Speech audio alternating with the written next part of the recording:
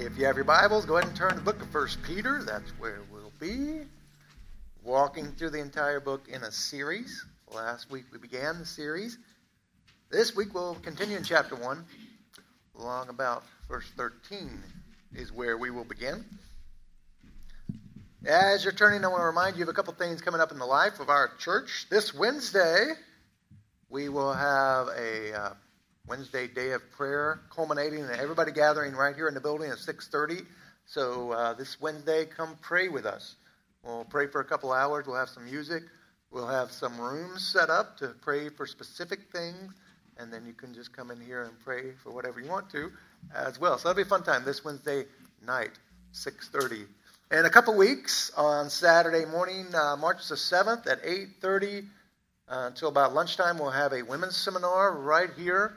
You'll enjoy that. Jesus on your behalf, focusing on how the risen Christ intercedes for you. What that means about him, what that means for you. I think you'll enjoy it. We'll have breakfast for you and then lunch afterwards with the ladies. That is March 7th. You can sign up through the RSVP. If you're a guest, just come see me. We'll work it out. And then about a month from now, we'll have our annual men's retreat. It's spring. We got a lot of things going on. The fellas are going to head down to South Carolina and get away for things at a cabin by the river. It's really nice for a couple days. And just do men's stuff, Bible and food. That'll be good. Lots of other things too. See Tim Snover if you haven't signed up for that yet. Love to have you with us. So a lot of things going on. As we move towards the sermon, let me just pray for us. God, thank you for the worship you've given us already. The testimonies of your grace, the prayers, the songs, and now I pray that you would speak to us through your word. Shape us, mold us, conform us to the image of Christ as we hear you by your Spirit today. In Jesus' name, amen. Amen. If you had to guess who was at the top of the top 10 highest paid actors in Hollywood, who would you guess? Forbes put out a list of who was the highest paid last year. Might surprise you. The number one, coming in at making over $80 million last year, was Dwayne Johnson, the Rock fan. I like it. Yeah, as he has risen from a wrestling superstar to the pinnacle of all superstardom. Along the way, he did something that was a little bit surprising. He created an app, all right? This app that I don't think exists anymore, but in 2016, he made an app called the Rock Clock. Yeah, and it's an alarm clock for your phone. If you so desire, you can set it and wake up every morning to the Rock's voice. He will say things to you to get you on track, like, let's get it, or it's on now. And you can set it for whatever time. He put out to his 170 million Instagram followers. The reason for doing this, he said, hey, I wake up at 4 a.m. every morning, and that's how I beat my competition.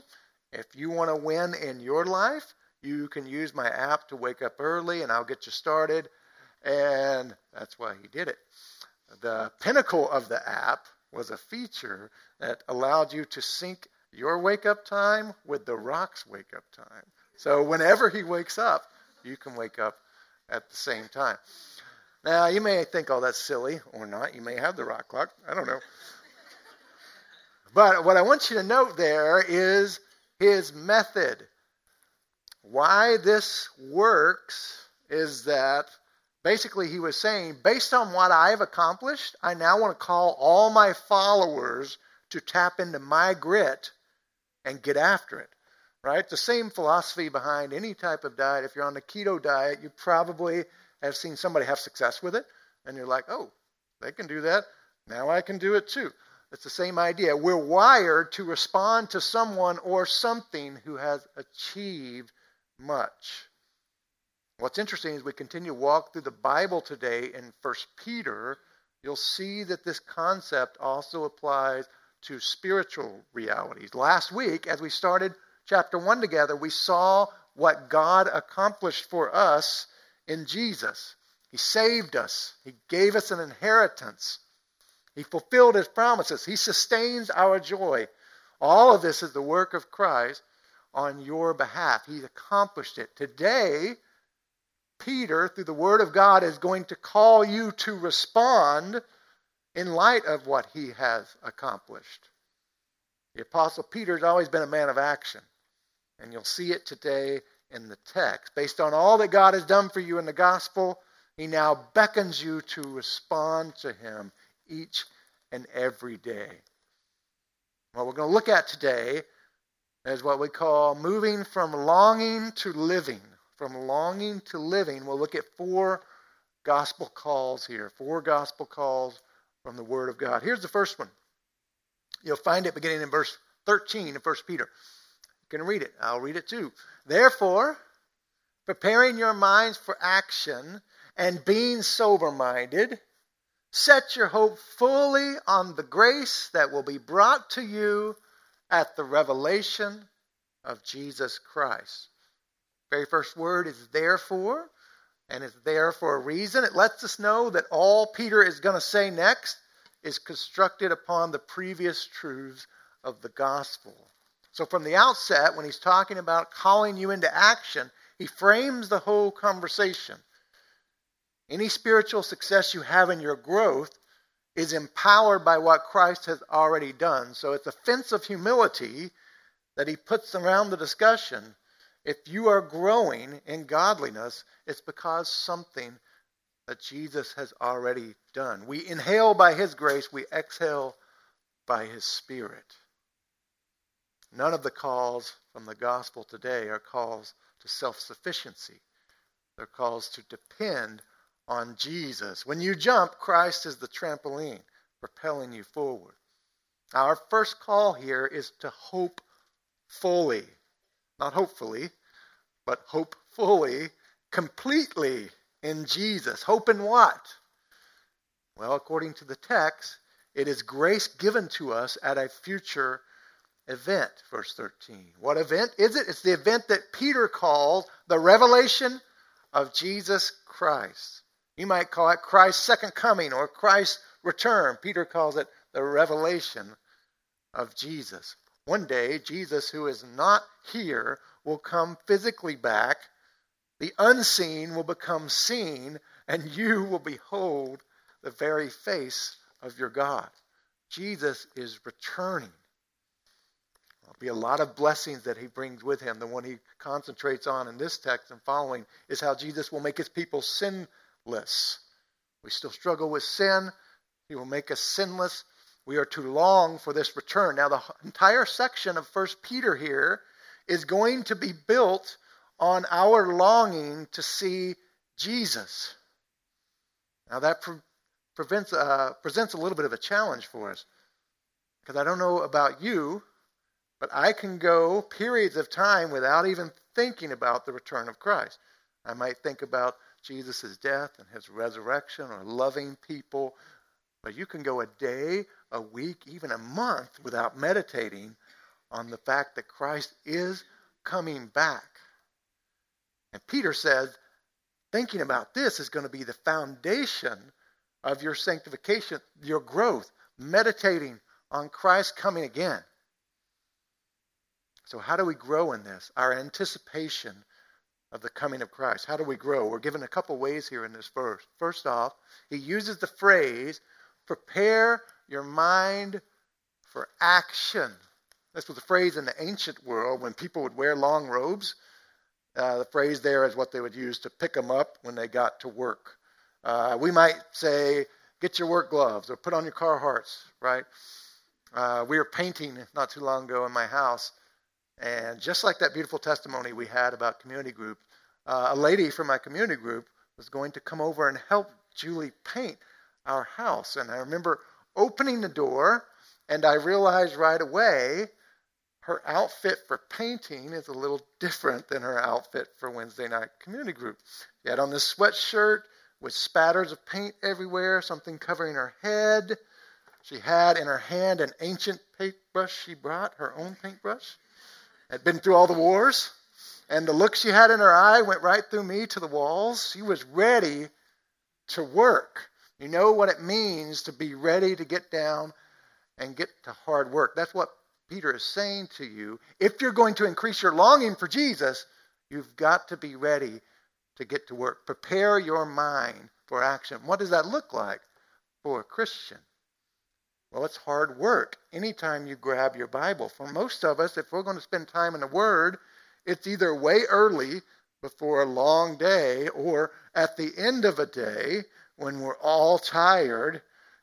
Either one of those is hard work. And then if you even get to your Bible and you open it up and you start to read, there's hard work in seeing Jesus in it. You have to find Jesus and see his goodness and his forgiveness and his care for you and his sacrifice. All that can be really hard work. I have a Bible reading plan that I do, and I was in Numbers 21 today, and I was just reading and listening to it. The guy speaks to you the Bible, and I'm thinking, man, sometimes it's really hard from the book of Numbers to meditate on Jesus. But he got to one part, and I just had one phrase, and that connected it, and I thought, whew, man, that's hard work. Even when you get here, it's hard. Peter says you have to do that work if you're going to increase your longing for Jesus. What else do you have to do? You need to dive into deep relationship with God's people. Why? Because the Spirit of Christ is in God's people. If you want to experience him, therefore long for him more, you got to move closer to people. And that's hard work. You have to manage your schedule. You have to move and arrange things so that you can be with God's people. If you want to increase your longing, you have to spend time with God in prayer. You have to commune with him. Also hard. That takes patience and organization, focused effort. But Peter seems to think, like anything good in life, if you work for it, it will be sweet. The result will be worth it. If you work to increase your vision and experience of God, he will increase your longing for Jesus' return. That's the first point here. And next, I want to see this phrase, being sober-minded. The first way that you increase your longing is preparing your mind for action. The second way, he uses the phrase in verse 13, be sober-minded. Not just sober, which means not drunk. He wants that for you too. But sober-minded, he's using the imagery of sobriety to teach you. He doesn't just mean don't go on wild drinking sprees. Instead, he's comparing your minds in this world to one who is infatuated, intoxicated by the excess of material things. He warns you against being solely focused on the things of this world. One pastor, Tom Schreiner, puts it this way. He said, there's a way of living that becomes dull to the reality of God. That is, anesthetized by the attractions of this world. When people are lulled into such drowsiness, they lose sight of Christ's future revelation of himself and concentrate only on fulfilling their earthly desire. Did you hear the last part? They lose sight of the revelation of Jesus Christ and concentrate solely on fulfilling earthly desires. To increase your longing for the world to come and the person to come, Jesus, you've got to reduce the noise of this world. Or you've either got to learn how to bounce from it to thinking about Jesus. A couple weeks ago I went kayaking, spent a couple hours out kayaking, and there's a way to do this where I'm only observing the creation. Man, it's quiet out here. I love it. Nobody's screaming. No kids. This is great. No, I was with a kid. I didn't think that. But we were kayaking. There's a way to only lose myself in creation. Or there's a way to have this experience and let creation remind me of my Creator. That tree is beautiful. It reminds me of the beauty of Jesus. This is a still place. It reminds me of the quiet solemnity of my Lord. On and on and on. We have to learn to live, especially when we have excessive things and excessive time, in a way that looks forward to the return of Jesus. A sober-mindedness about whatever it is you're doing. So that's our first call. Let's endeavor together to work hard to develop longing for Jesus and enjoy his creation, but as we do it, let's look forward to the coming Creator. Now, this first call to fix your hope on Christ has been said to incentivize the next three hopes, the next three calls that he gives in the text. That is to say that as we're living, God wants you to live all of your day in light of the fact that Christ's coming. His coming should provide an incentive for how you are to live your life. So it informs the next three calls of the gospel that we see here. In light of Christ's coming in verses 14 through 16, we see that we are called to chase God's holiness. That's the second calling from the text. Chase the holiness of God. Let's read together verse 14. As obedient children, do not be conformed to the passions of your former ignorance, but as he who called you is holy, you also be holy in all your conduct. Since it is written, verse 16, you shall be holy, for I am holy. We find our next gospel call lodged within verse 15. Be holy in all of your conduct. He's going to explain this, Peter does, by way of contrast. The contrast is between God's nature and your nature. Look in verse 14.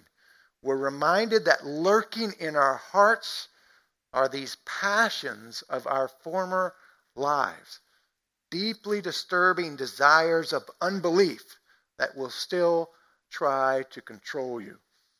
I read this week a story in the news. It was an old one from 2011, and it was about a tragic mass shooting. And there was a woman survivor that was being interviewed, and she's recovered now, but she was saying that she still had 2 bullets that were shot into her in her back. The doctor said it would be more dangerous if we pulled these out, damaging the nerves. So she has to live her life with bullets in her back. And she says, I'm a walking evidence locker.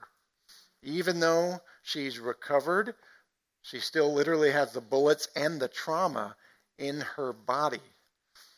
That illustrates a little bit the idea that Peter is getting at with our sin nature here. The idea Peter is getting at with our sin nature.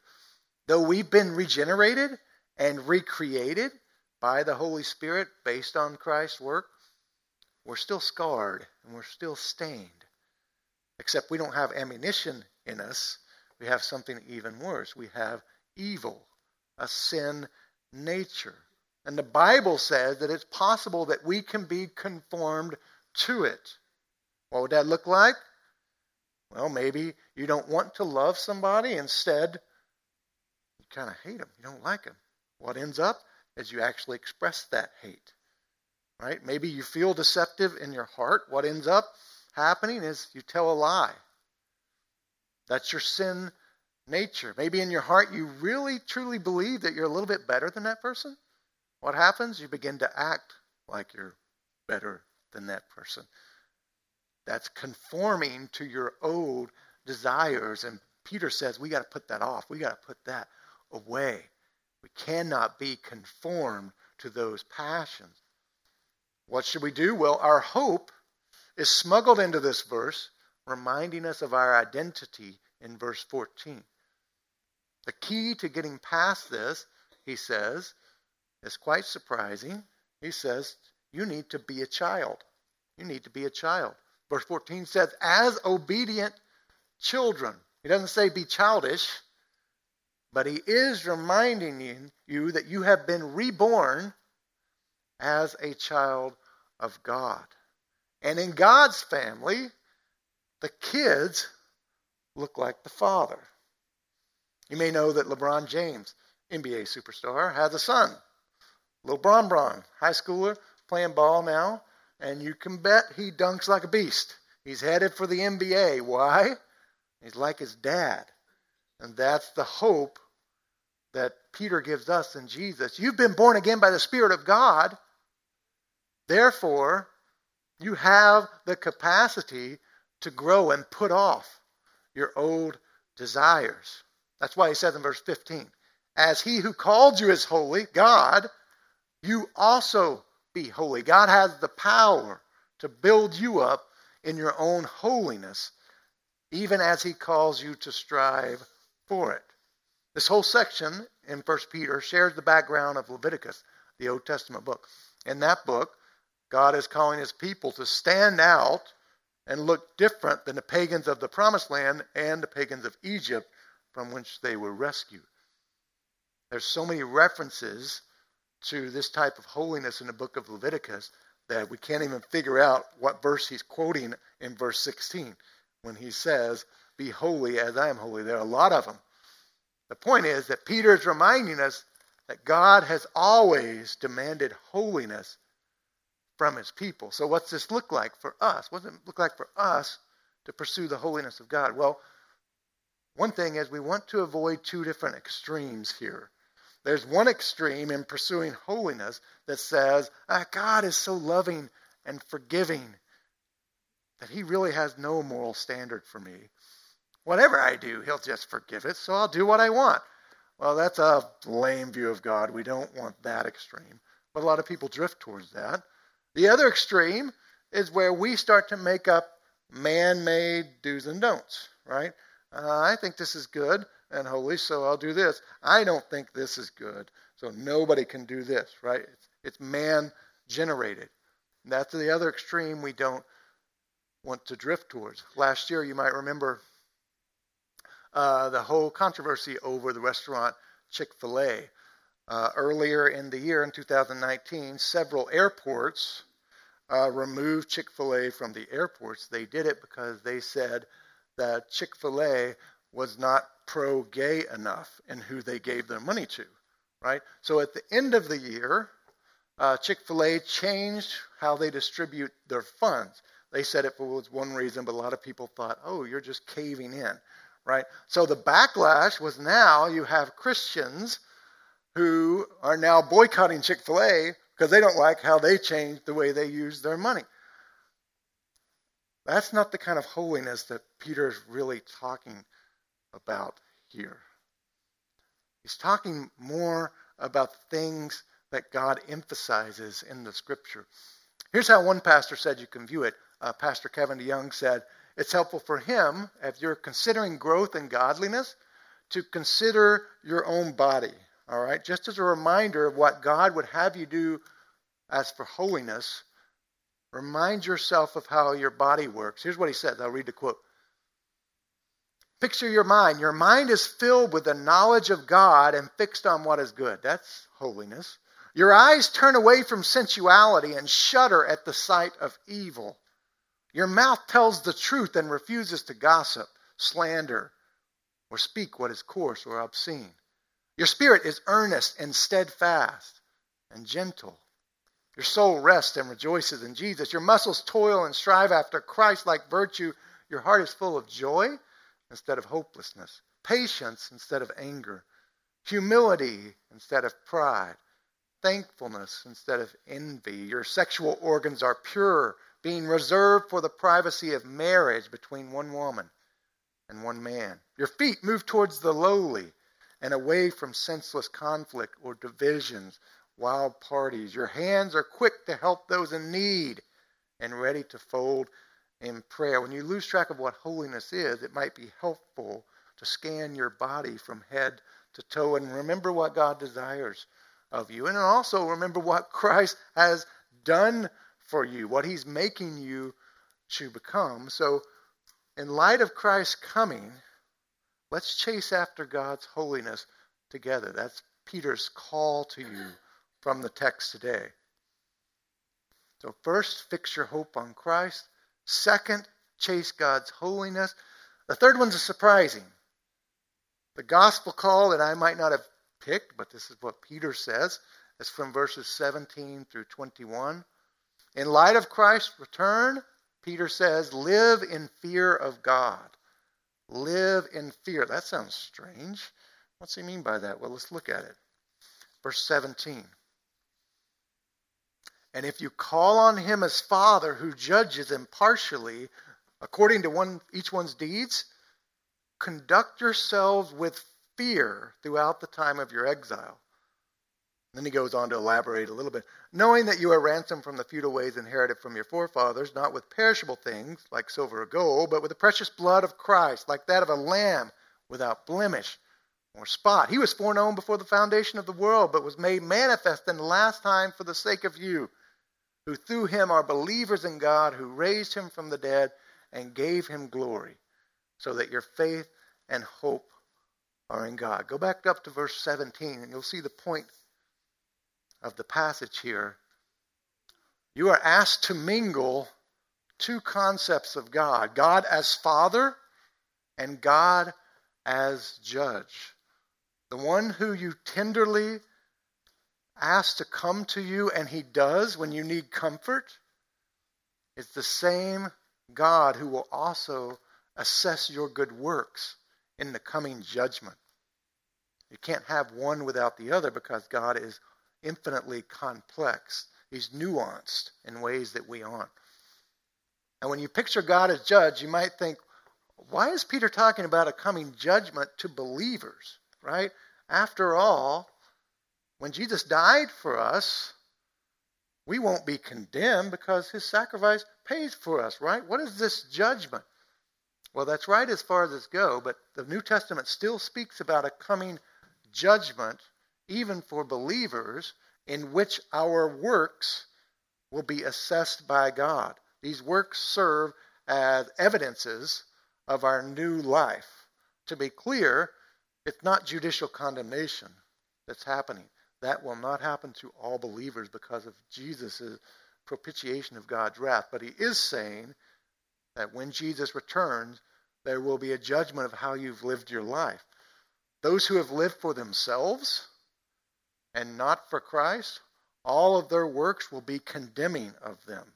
Those who have lived for Jesus, everything they do that is good will be a testimony as to how Christ has changed them. God will be the great assessor. He is the judge. Now, the thought of this judgment in verse 17 should provoke us to what Peter says, conducting ourselves with fear. Verse 17, conduct yourself with fear.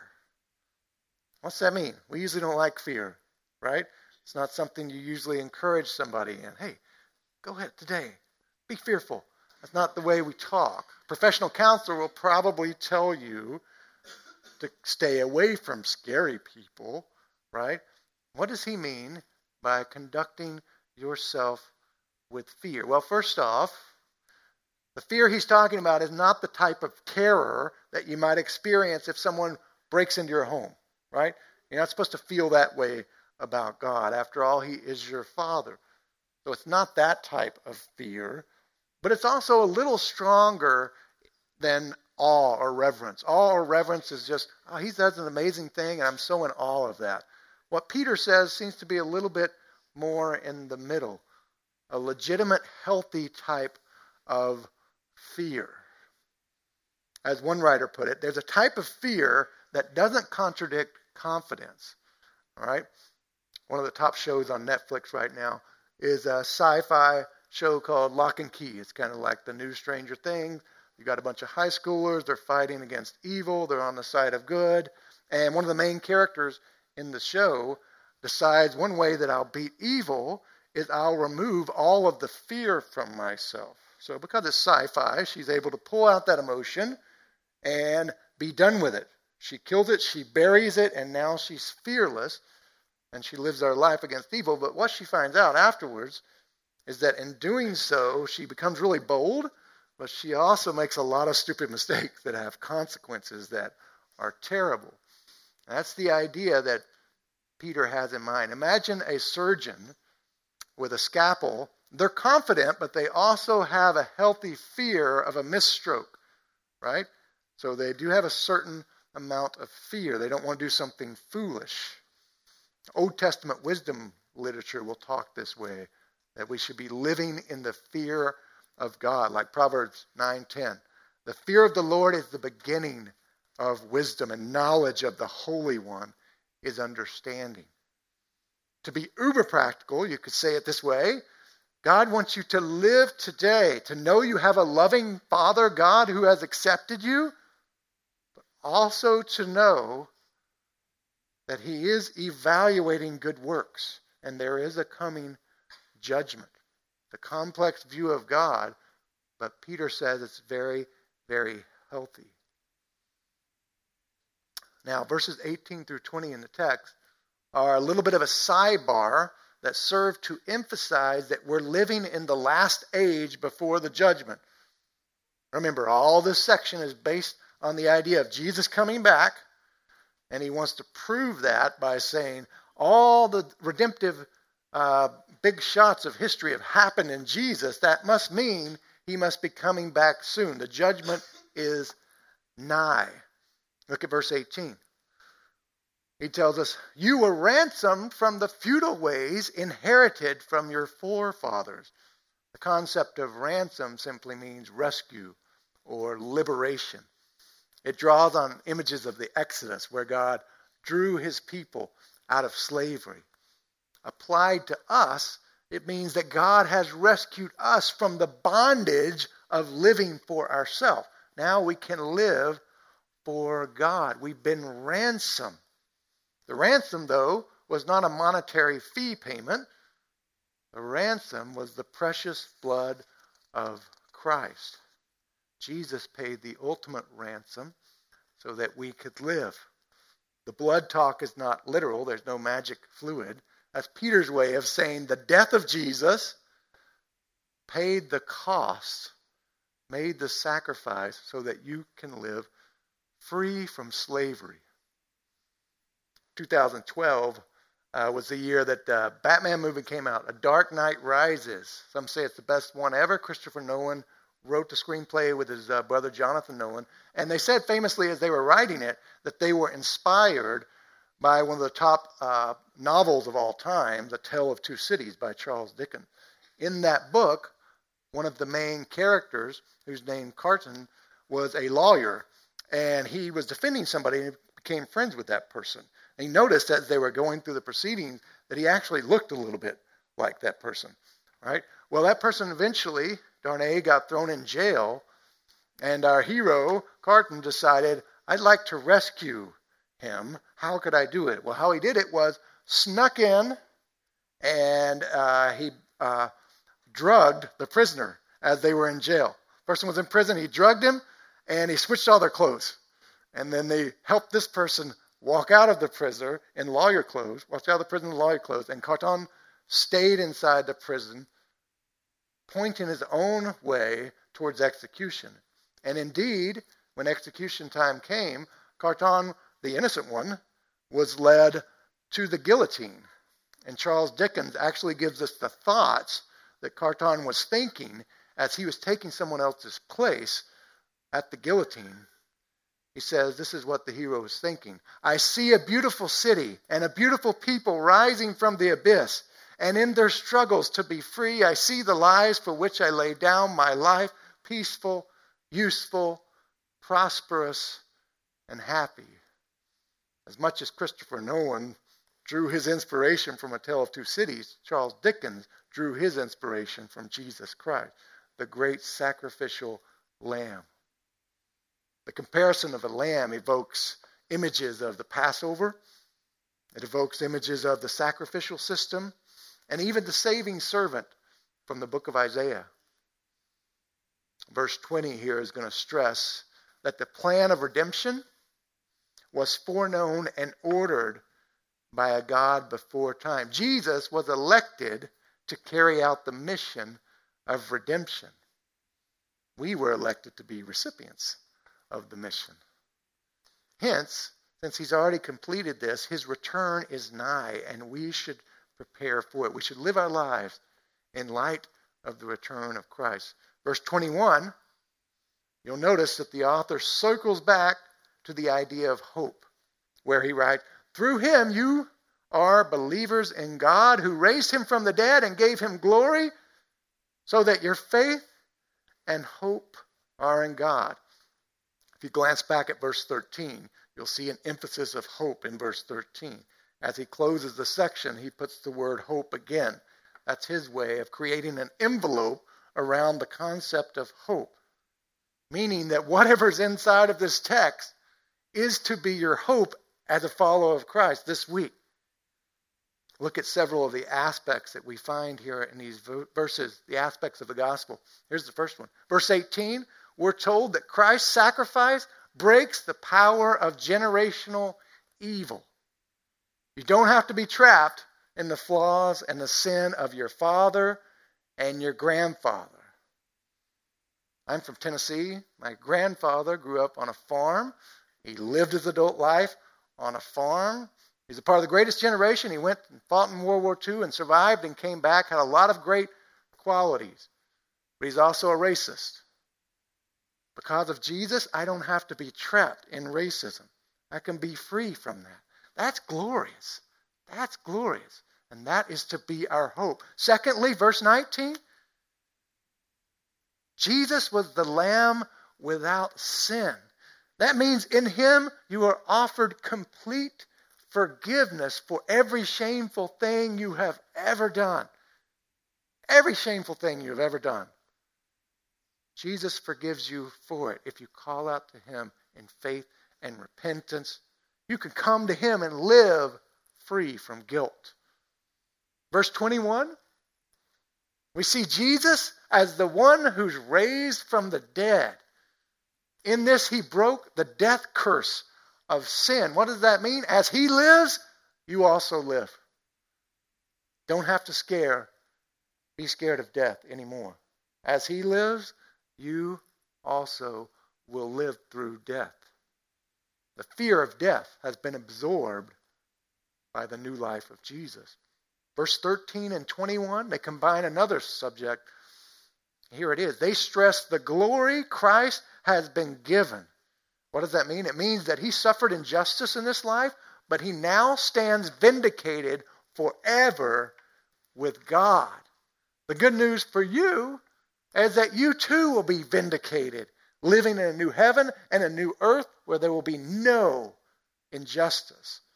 You will be vindicated in Christ Jesus.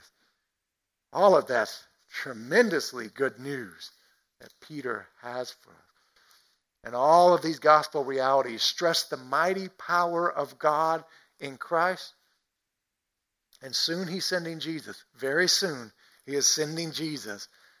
And there will be a judgment. We should live and conduct ourselves with an appropriate level of fear that's healthy of the coming King. So our first call today from the text, fix your hope on Christ. Secondly, chase God's holiness. Thirdly, live with a healthy fear of God. And fourth, as found in verses 22 through 25, this is the call to give love. Give God-empowered love. Give God-empowered love. Listen to verse 22. Having purified your souls by your obedience to the truth for a sincere brotherly love, now here's the action point. Love one another earnestly from a pure heart. Since you have been born again, not of perishable seed, but of imperishable, through the living and abiding word of God. The star on top of the whole Christmas tree of the text is going to be, let your longing for Jesus lift your love for others. All right? Let your longing for Jesus lift up your love for others.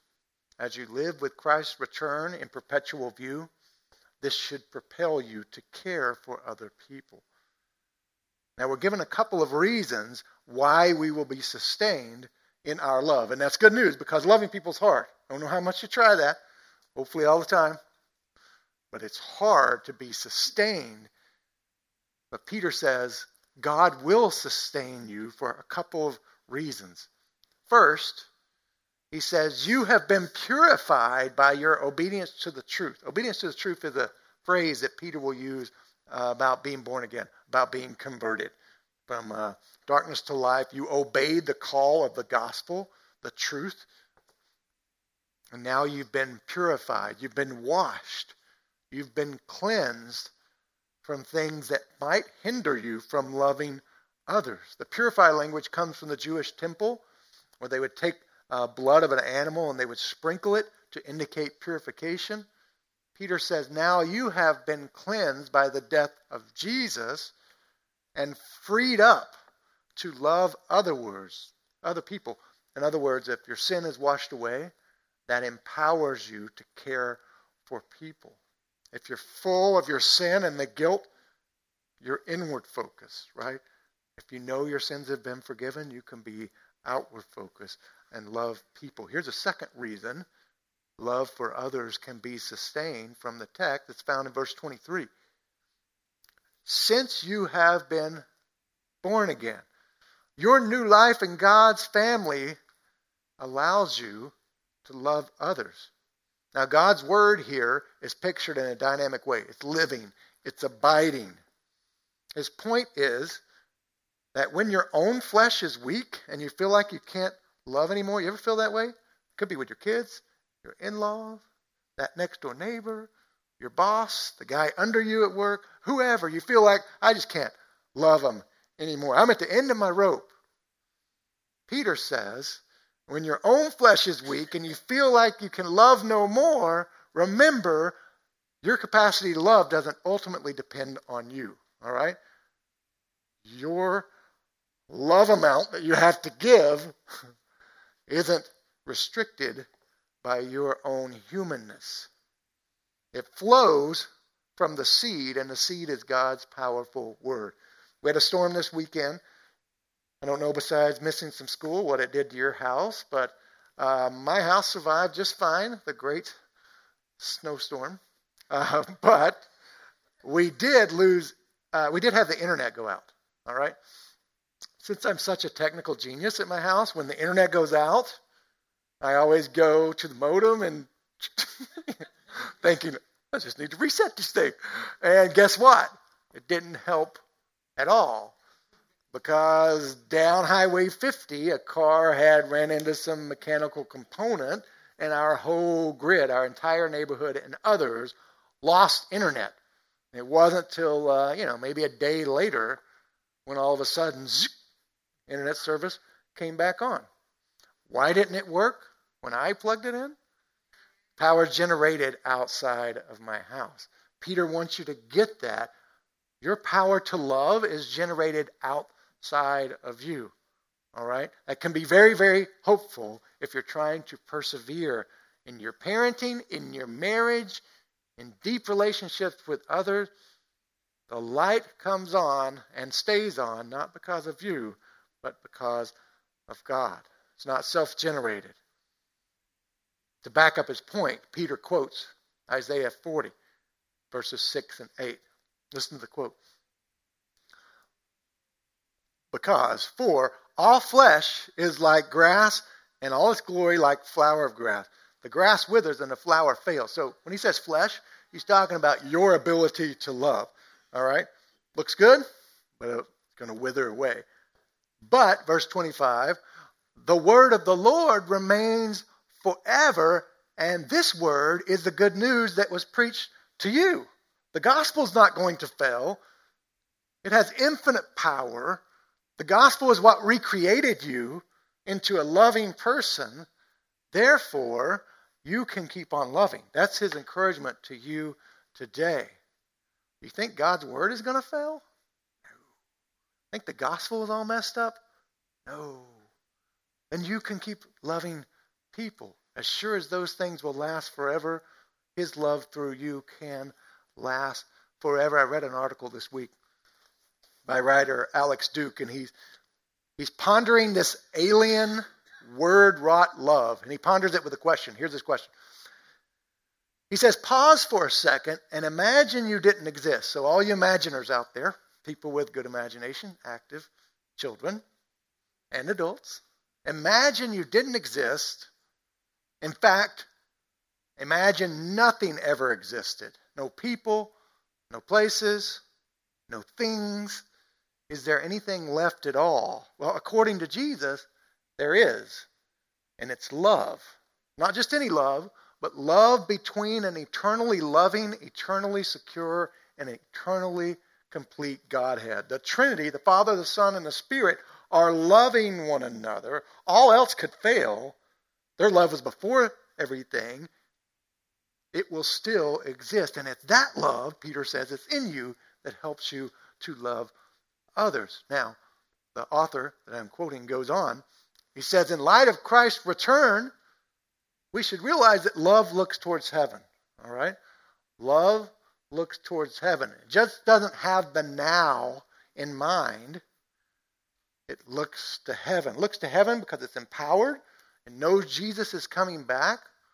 And when you love somebody, you have their eternal good in mind, right? So finally, Alex Duke applies this to a situation, not when you're loving somebody, but he flips it and says, think about when somebody tries to love you, all right? Sometimes when people love you, it has a bit of a sharp point, right? There are times in your Christian walk when someone will lovingly come to you and it might stick a little bit. Here's what he says. Imagine a friend who loves you enough to point out your flaws in order to push you towards holiness. Here's Duke's words. Because conversion is real and Christians are new creation, when an occasion requires, they love by reminding each other of the seriousness of sin. And with God's help, they push each other towards holiness. This is why it's almost always from a place of love, not judgment or nosiness, when a brother or sister confronts you regarding sin. Even if the delivery leaves something to be desired, though it may wound your pride, bristle our self-surety, and tempt an argumentative response, deep down, we should know it comes from a place of kindness intended by God for our own good. Because the Spirit of God empowers other people, you can trust that He's going to love you through other people in order to maintain your holiness, to get you in purity to the return of Jesus. That's good news. Now we're going to move to a more interactive point of the service where we'll take the Lord's Supper together. If you're a believer here, you're welcome to take the Lord's Supper. If you're a guest and a follower of Jesus, our table is open to you. If you're a guest and not a follower of Jesus, we just ask that you pray, talk to God during this time. But if you are a follower of Jesus, we have tables at the front, one at the back. You can come, take the supper, go back to your seat, and we ask that you meditate on what the text has given us today. The Word of God has said, fix your hope on Christ. Pursue God's holiness. Live in fear of God and give God-empowered love. These are 4 calls that God has given you this morning. I pray that you'll consider them as we take the supper together. Let me pray. God, thank you. Help us as we come to you now. We consider the death of Jesus and the coming of Jesus. As we take the bread, we consider his body. As we take the cup, we consider his death. Help us to respond to your call. God, today wasn't an accident. You don't bring people to church for no reason. You're here to change us, to comfort us, to encourage us, to spur us on. And I pray now during the Lord's Supper, you do just that. In Jesus' name, amen.